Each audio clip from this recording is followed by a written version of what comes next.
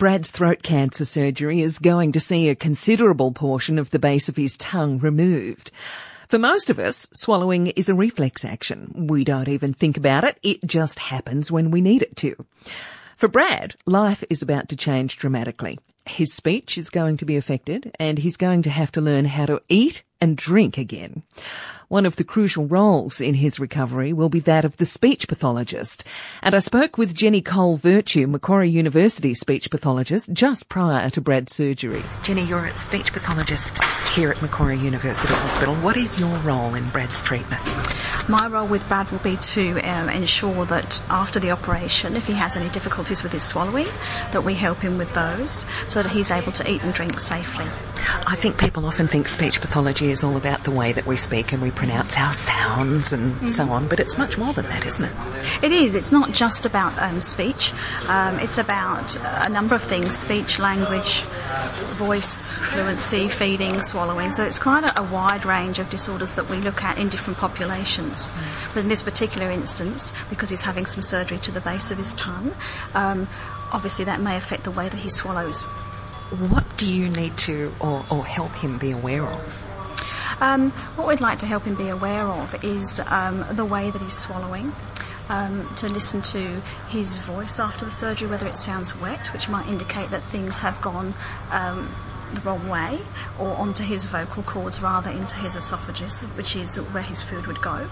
But also just to help him cope with some of the post-operative initial issues like the swelling and possibly some of the pain. And we may need to modify some of those consistencies and textures that he has to make that swallowing easier for him. Strokes are slightly different because you have a paralysis there, or the muscles are actually affected, where this is a surgical cause rather than a neurological cause. But again, the basic principles of swallowing and feeding and keeping people safe so they don't get chest infections is similar. So that's what it's about, avoiding chest infections? Yeah, avoiding what we call aspiration, where food or liquid may in fact go into the lungs where obviously it shouldn't be. The use of the Vinci robot for Brad's surgery offers a few advantages for both patient and surgeon, but only a few people in Australia have undergone this particular operation using the robot.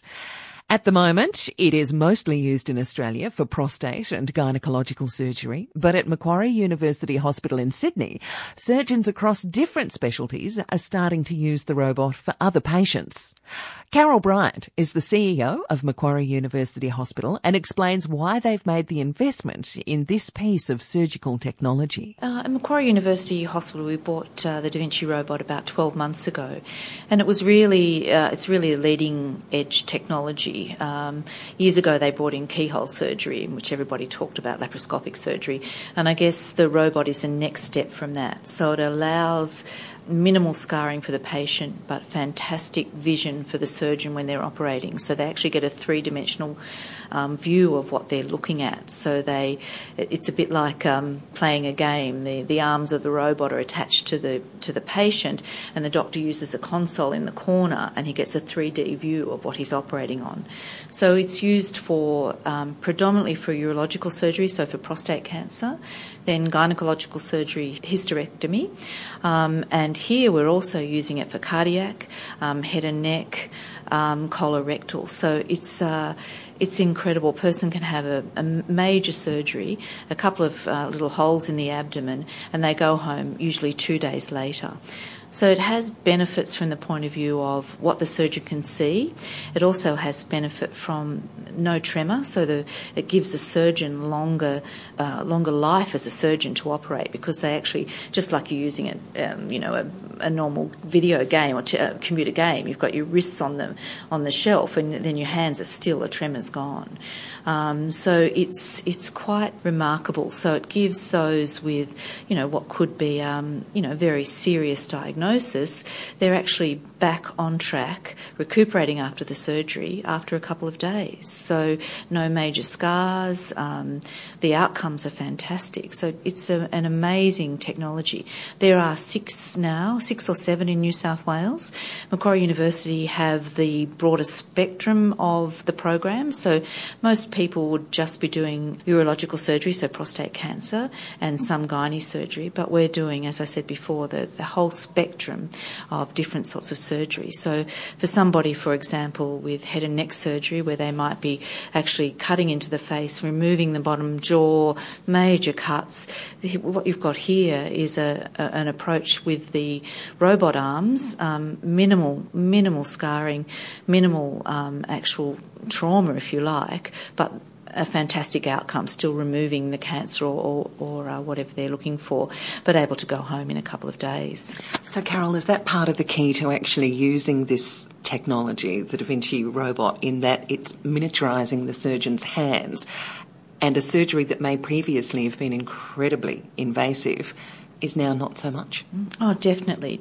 So, and it's the view that they get. It's the way they can see it. So when they're using the robotic arms in the corner, the robot arms are attached to the patient. They actually get a three-dimensional view, so they can see things much more clearly than they can in the traditional laparoscopic view. And then from the open view, where there's a major cut, so they can see that incredibly well with minimally invasive. That's what it is. It doesn't have that same trauma of major scars and then the recuperation that's required from that over a number of weeks.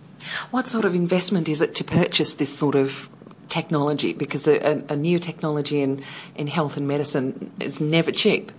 Yes, you're exactly right. It is actually over a $3 million investment. But I guess here at Macquarie University Hospital, we're set up a bit differently. We're the first private teaching hospital in Australia on the campus of a university. We're set up to do teaching, research, and obviously amazing clinical things like the robot and other things that we do. So our aim is to teach postgraduate medical students. So they need the latest technology, the broadest range of technology to actually move into the future with what's going on. So the robot, used extensively overseas. I think the statistics are over 80% of hysterectomies, prostatectomies in the USA and in Europe are done via the robot. So we'll look back in 10 years. I'm sure that's what we'll be doing here. Are we slow at adopting it here in Australia? I think we certainly we do seem to take a while, but in some ways there's advantages of that because we're learning all the time from that new technology that's being adopted overseas. And many of these techniques and this equipment they come from overseas. So we find that many of our doctors are going overseas to do robotic fellowships. They come back with that knowledge, and we're probably a bit slow, but sometimes that's good. I've noticed that you do actually have quite a few surgeons in different specialties who are now using the robot, as you mentioned, for urological procedures, gynaecological, and you name it. You seem to have a long list of people now who are surgeons who are seeing the advantages offered to them and their patients by the machine. Yes, that's very true, and that's what we aimed to do in the beginning. We bought the robot with the idea of setting up a robotic surgery program.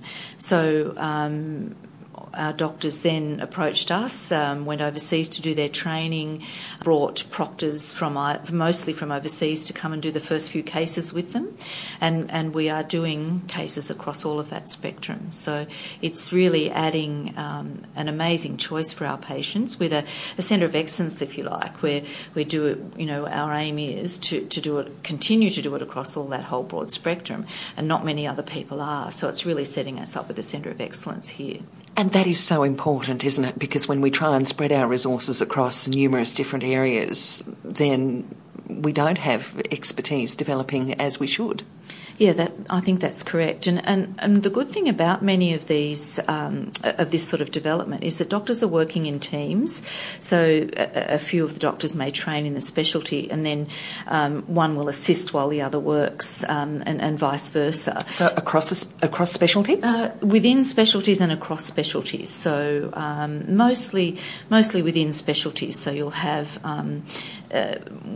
both train, one assisting the other and vice versa. So they're gaining their expertise together, and all of them we have proctors, specialised people who've done multiple cases elsewhere. When we started urological surgery, we brought some very experienced people from South Australia, but when we did some of the head and neck, thyroid, etc., we brought some people from Korea. So the expertise comes to us to help our doctors gain the similar expertise. I love that you send your people out around the world to go and check these new things out. They report back, and then maybe you place an order for something. Yeah, that's exactly right. I mean, I know when we sent some of our colorectal surgeons to Korea, they just came back going, oh, I can't believe this. You know, they're doing so many cases, and it actually often converts them to the new technology, because you know, it must be, even for an expert to actually have to go, okay, I'm going to really have to change my skill set here. And then they go and see experts doing it who've got experience. They see the fantastic outcomes for the patients, and it really converts them, to this technology. And it's very advantageous for the patients.